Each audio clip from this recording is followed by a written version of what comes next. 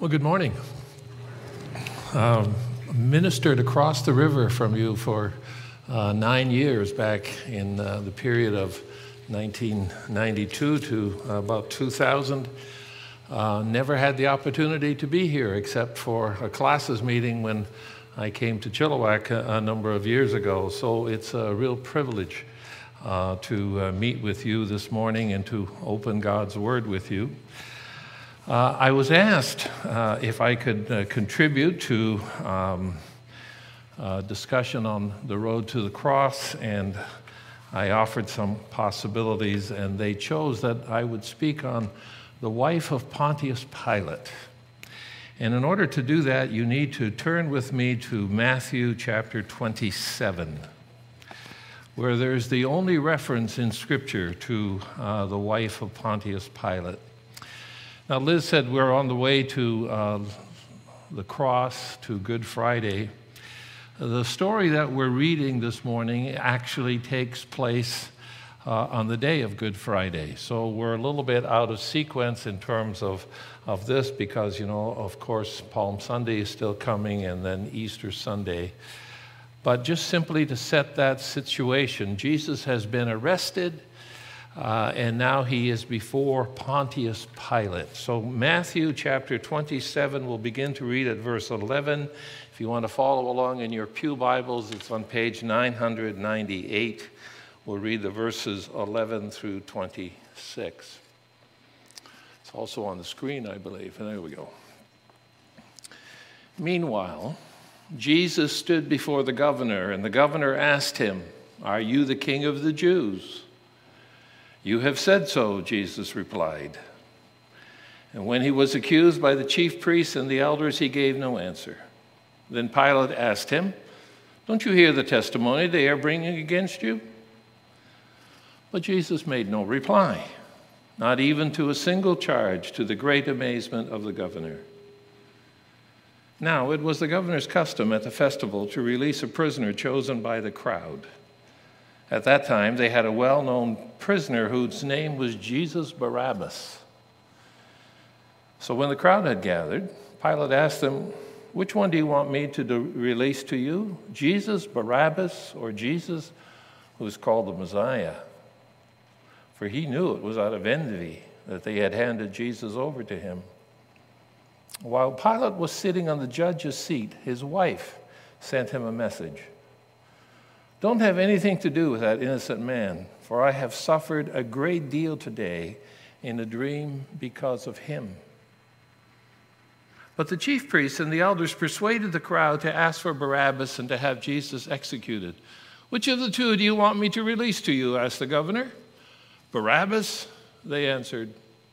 "What shall I do then with Jesus who is called the Messiah?" Pilate asked. They answered, "Crucify him." "Why? What crime has he committed?" asked Pilate. But they shouted all the louder, "Crucify him!" When Pilate saw that he was getting nowhere, but that instead an uproar was starting, he took water and washed his hands in front of the crowd. "I am innocent of this man's blood," he said. "It is your responsibility."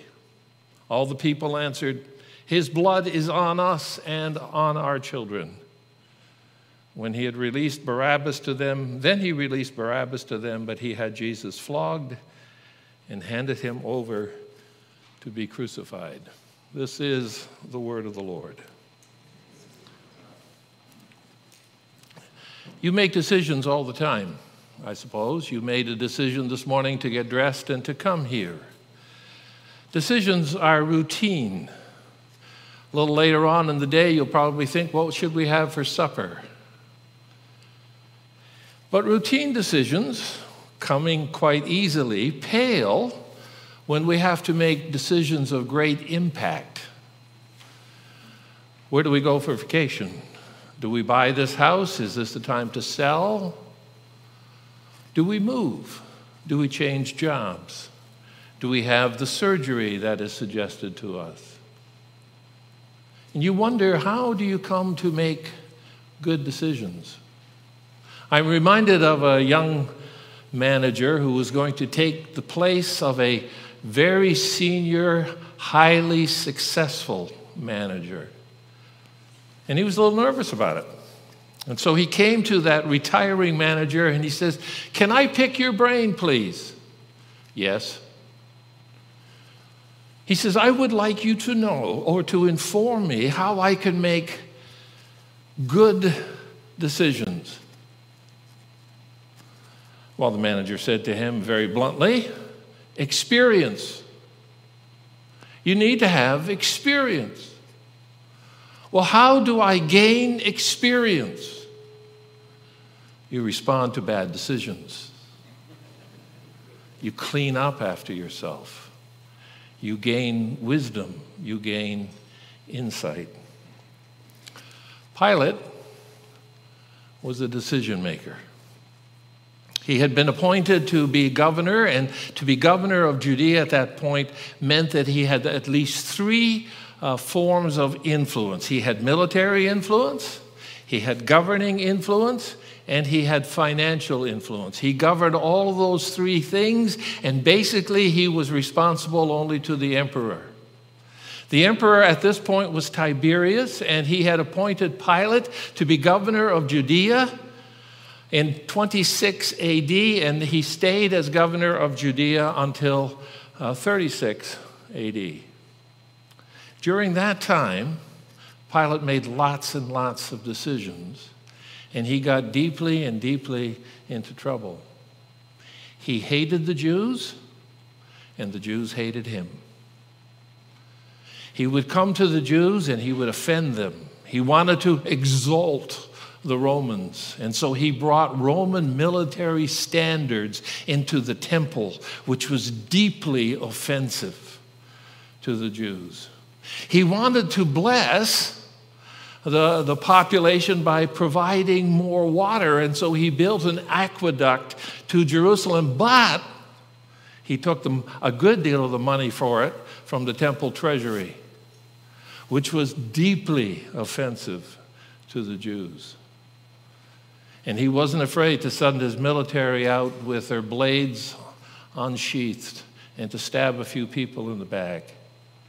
It was such a hateful relationship that the Jewish leadership actually lodged a complaint with Tiberius about Pilate's conduct. But Pilate had authority.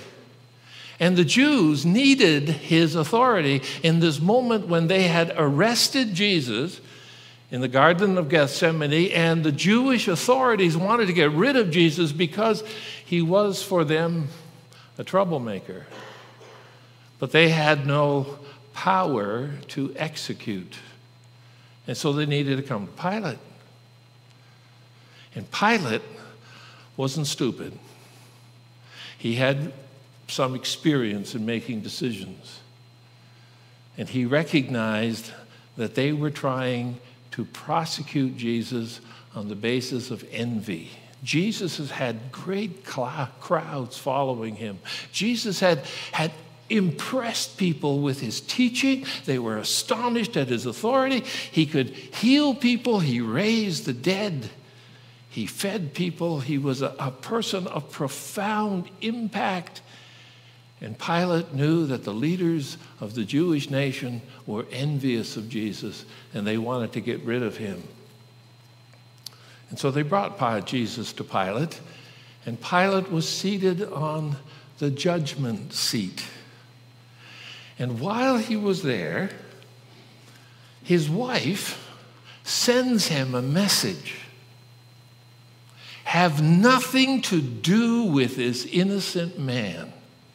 I have suffered a great deal in a dream because of him. Have nothing to do with this innocent man." You get this idea as Pilate is seated on the judgment seat that this woman that was his wife, we'll talk a little bit more about her in a minute, this woman who was his wife really had to work up her courage to do this.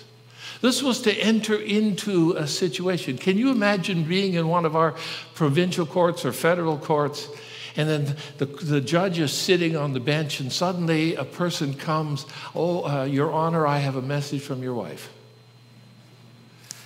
There may be a parallel to that in this event from 9/11. You recognize President George W. Bush, the September 9/11. The person whispering to him is Andy Card, who was his chief of staff.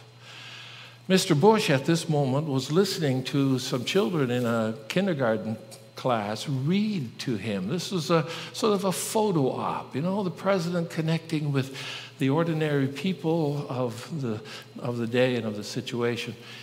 And Andy Card comes and whispers in his ear, a second plane has hit the World Trade Center. Now what is Bush to do? Jump up? Run out? He sits for 7 more minutes because he does not want to frighten the children. Andy Card writes about how he struggled whether or not he should go and whisper in the president's ear. You could say that our world changed at that particular moment. This lady sends a message to her husband, have nothing to do with this innocent man. But who is she? Who is she? The only reference in the scriptures, in the Bible, that we read and love and take seriously is this verse in Matthew chapter 27.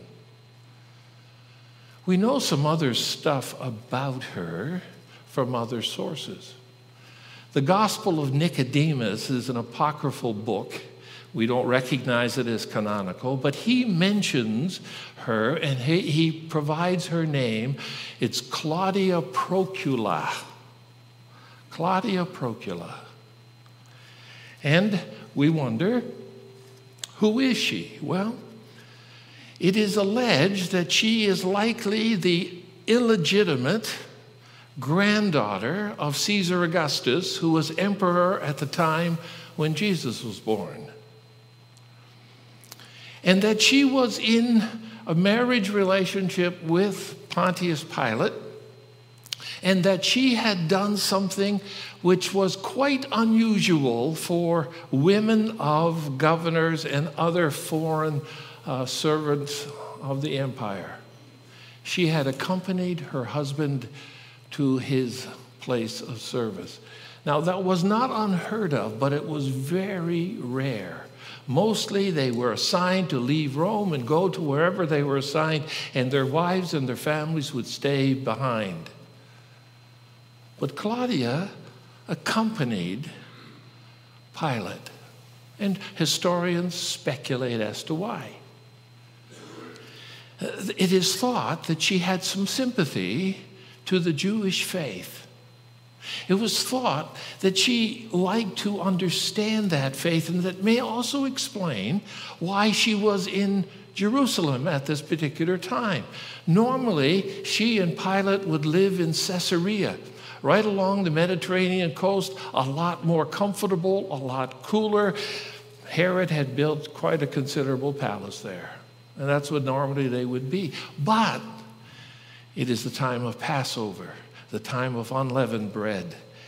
And the normal population of Jerusalem would have swollen by this time. Normally, they think the population would be around 50,000 people in Jerusalem on a day-to-day basis. But when Passover was there, the conservative estimate is it would rise to about 250,000 people. It would rise from 50,000 to 250,000. The historian Josephus likes to exaggerate with his numbers. He says that there's about 3 million people there, but that's not likely to have been true. But it may explain why Claudia was in Jerusalem with her husband. It is Passover. She has some sympathy towards the whole situation of the Jewish faith. And then later on, some of the church fathers, Eusebius and Origen in his commentary on the Gospel of Matthew, both proclaim that Claudia becomes a Christian. And so you see in the picture to your left and to my right that she is a saint in the Orthodox and the Coptic churches because of her advocacy for Jesus have nothing to do with this innocent man. I have suffered greatly because of him. You think for a moment, how does she know all of this? I need to go back. There we go. Well, Job writes in Job 33 these words, "For God does speak, now in one way and now in another, though no one perceives it, in a dream, in a vision of the night, when deep sleep falls on people as they slumber in their beds. He may speak in their ears and terrify them with warnings, to turn them from wrongdoing, to keep them from pride, to preserve them from the pit, their lives from perishing by the sword." God has spoken to Claudia, and she has suffered. Now, exactly how she suffers, we don't know. We know how Jesus suffered. You know, it says in the text that Pilate had him flogged and then gave him over to be crucified. To be flogged by the Romans would be to be abused with a whip that would have stones and metal and other things embedded into its straps. Very often, people died because of Roman flogging. Claudia doesn't suffer that way. Claudia's suffering seems to be more internal. The word used for her suffering is the word that we talk about when we talk about the passion of Jesus, the suffering of Jesus. The word is the same. It's her passion, her internal suffering. What is she dealing with? Is she having anxiety for her husband? She knows already that he's in trouble with the Jews and maybe indeed in trouble with the emperor, and maybe in a few years' time, they'll be called back home and exiled. That's what historians think happens to Pilate and to his wife. It is thought that Tiberius said that he had an option. He could either be executed or commit suicide. It was up to him. And historians believe that Pilate commits suicide in an area of we now call France.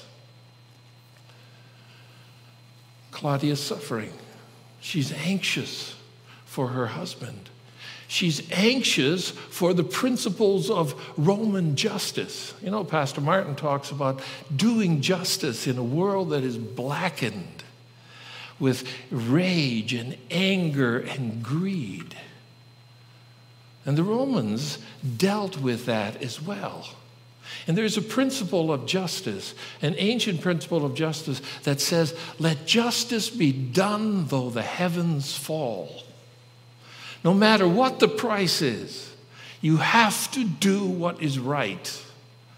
Let justice be done though the heavens fall. Claudia's suffering. Her grandfather was the emperor. Her father's related to the emperor. Rome is experiencing difficulty. Pilate has made some bad decisions. The consequences are real. And she has a dream. Have nothing to do with this innocent man. It's interesting that this dream comes right at the end of the Gospel of Matthew. And the issue is, who is this person Jesus? And Pilate asks, are you the king of the Jews? It is as you have said, says Jesus. But this is not the only time when this is being dealt with. You know, a few short months ago, we had Christmas. This coming, I was saying in the room with the worship team beforehand, this coming Thursday is the Feast of the Annunciation, the declaration to Mary that she was going to get pregnant, and that's 9 months to Christmas, in case you're counting. You know, the whole reality of the Magi. Well, the Magi come to Jerusalem, and who are they looking for? the King of the Jews. And what is the response? Well, all Jerusalem is troubled. And what does Herod the king do? He gathers together the chief priests and the elders and the scribes. Where is this King of the Jews to be born? In Bethlehem of Ephratah. And Pilate says to these wise guys, to the Magi, when you find him, tell me where you found him, so that I too may go and worship him. But we discover that through a dream, the wise men are told to go home another way. And Herod erupts with anger. And as a result of that, children in Bethlehem suffer and die because he is concerned about his throne. Matthew begins with a reference to the King of the Jews. In Matthew 27, there's a reference, are you the King of the Jews? And those are the only two times that Matthew mentions those things. He brackets every other concern he has with these two realities. And the other concern that Matthew really has is to prove and to show that Jesus is the Son of David, the descendant of the great King of Israel. King of the Jews, Son of David, King of the Jews. Officials who respond with fear and anger, officials who respond with fear and anger. And then comes this word via a dream, have nothing to do with this innocent man. What are we to make of that? Have nothing to do with this innocent man. In other words, husband of mine, stop! And he doesn't.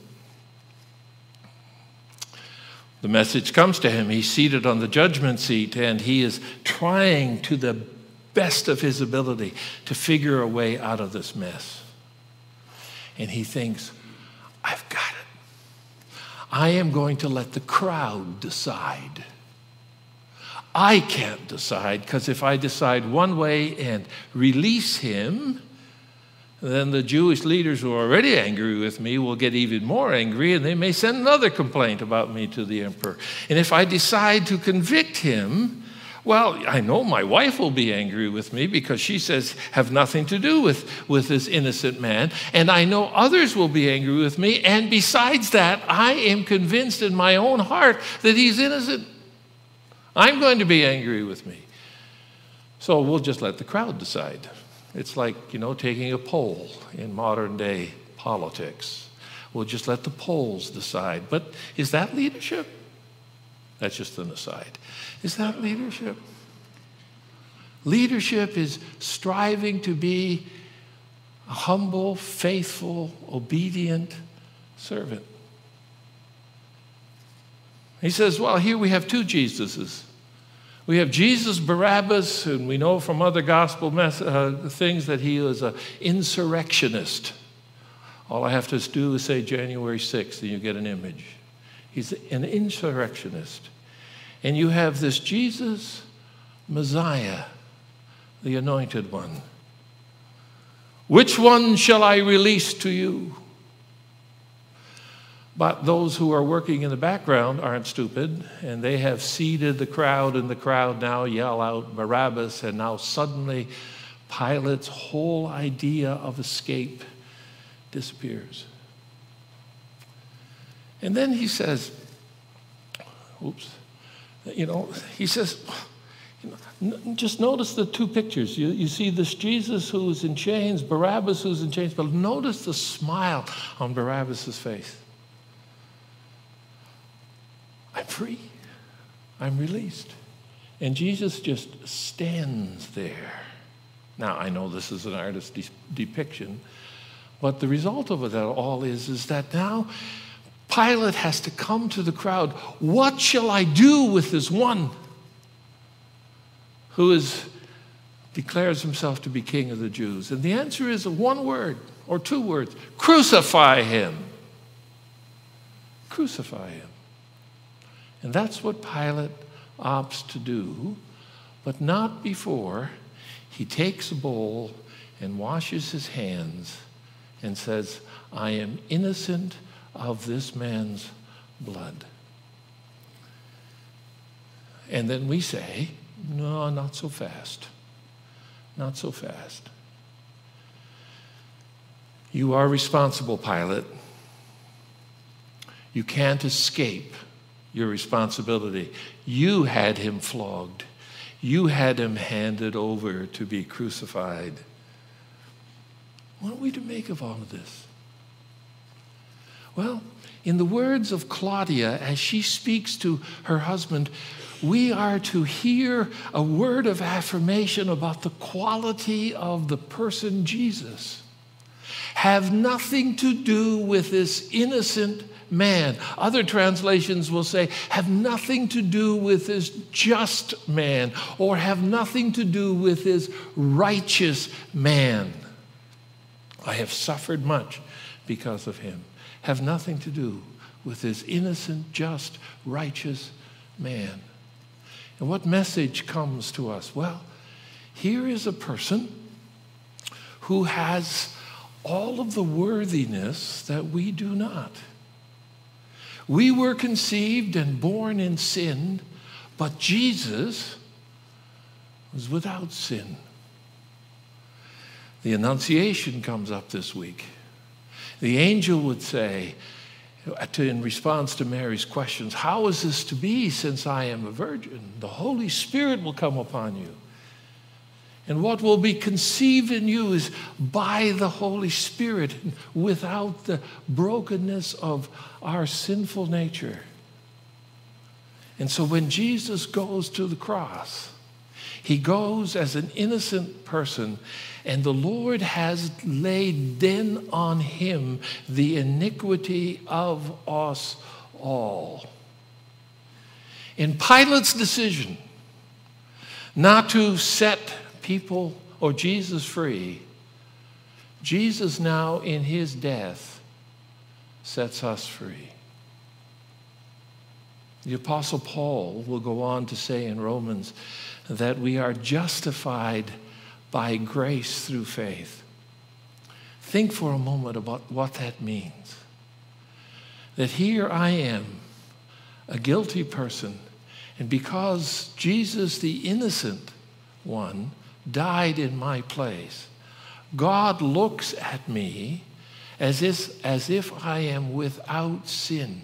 As we sang earlier, it is Christ in me. And he notes that that is done in an instant, once and for all. 2 Corinthians 5:17, if anyone is in Christ, he or she is a new creation. The old has passed away, and the new has come. If anyone is in Christ, you're a new creation. You know, sitting there in the pew, you look at a church and you know, at a building, and you know, you think about how things would function here. And I thought about a wedding taking place here. You know, I've never done a wedding here. I'm sure Pastor Martin has done many. But, you know, weddings are an illustration of what transactional situation happens. A husband and wife come together, or bride and groom come together, and they exchange vows. One thing you cannot do in a marriage, in a wedding thing, you cannot avoid the vow. I've often said to married couples, I could have you married in 7 minutes for $100. That's all it takes.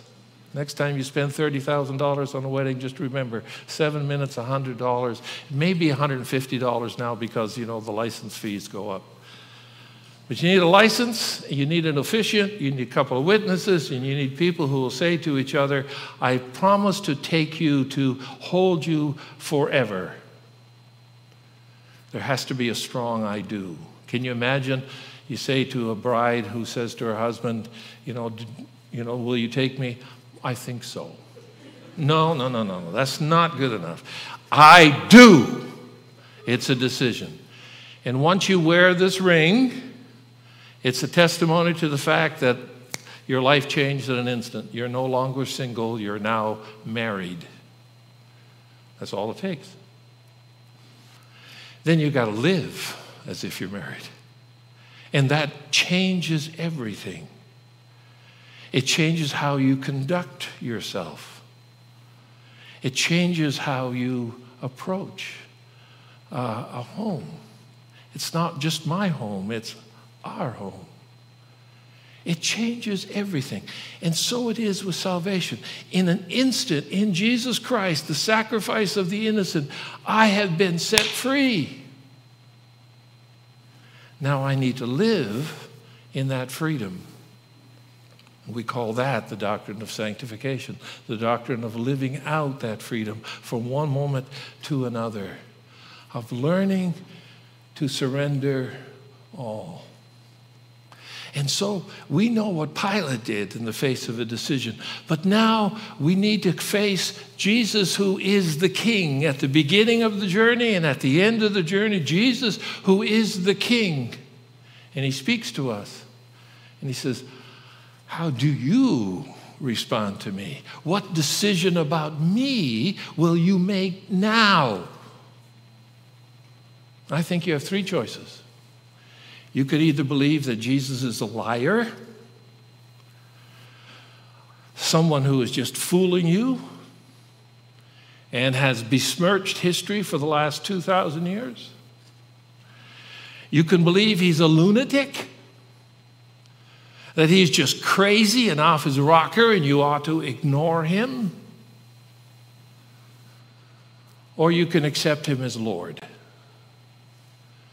and that he has the right to say to you, walk in my way.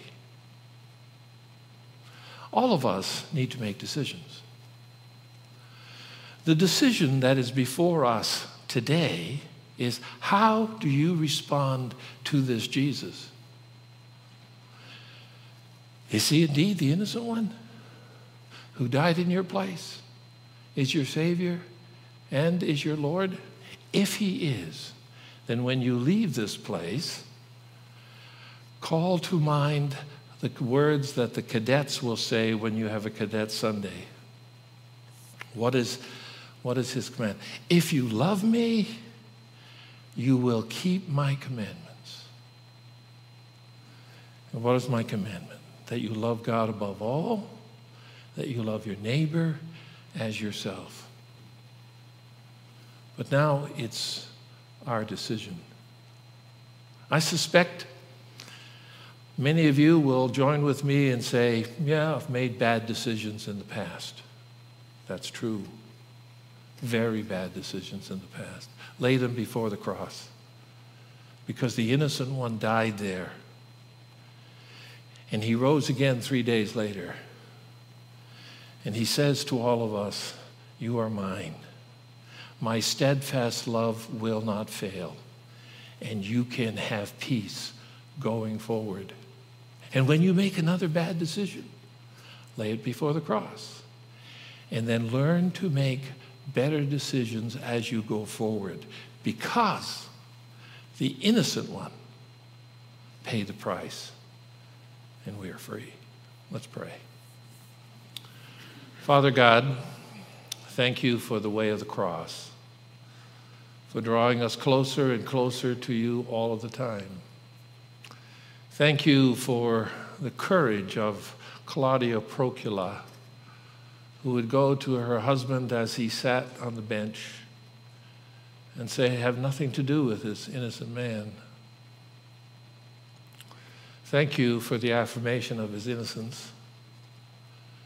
Thank you for the truth and the reality that he is a worthy sacrifice, and that because of him, our lives are changed forever. Thank you that we are justified by grace through faith, and that we are being changed, sanctified from one degree of glory to the next. Lord God, we pray that as we leave this place, that we may make decisions that affirm you always. So hear our prayer. In Jesus' name, amen.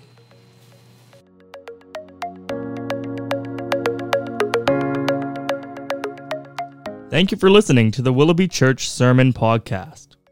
The Willoughby Church Podcast Network also has podcasts about discipleship, the Heidelberg Catechism, and even a podcast hosted by some of the youth. You can find out more about the Willoughby Church Podcast Network by going to willoughbychurch.com.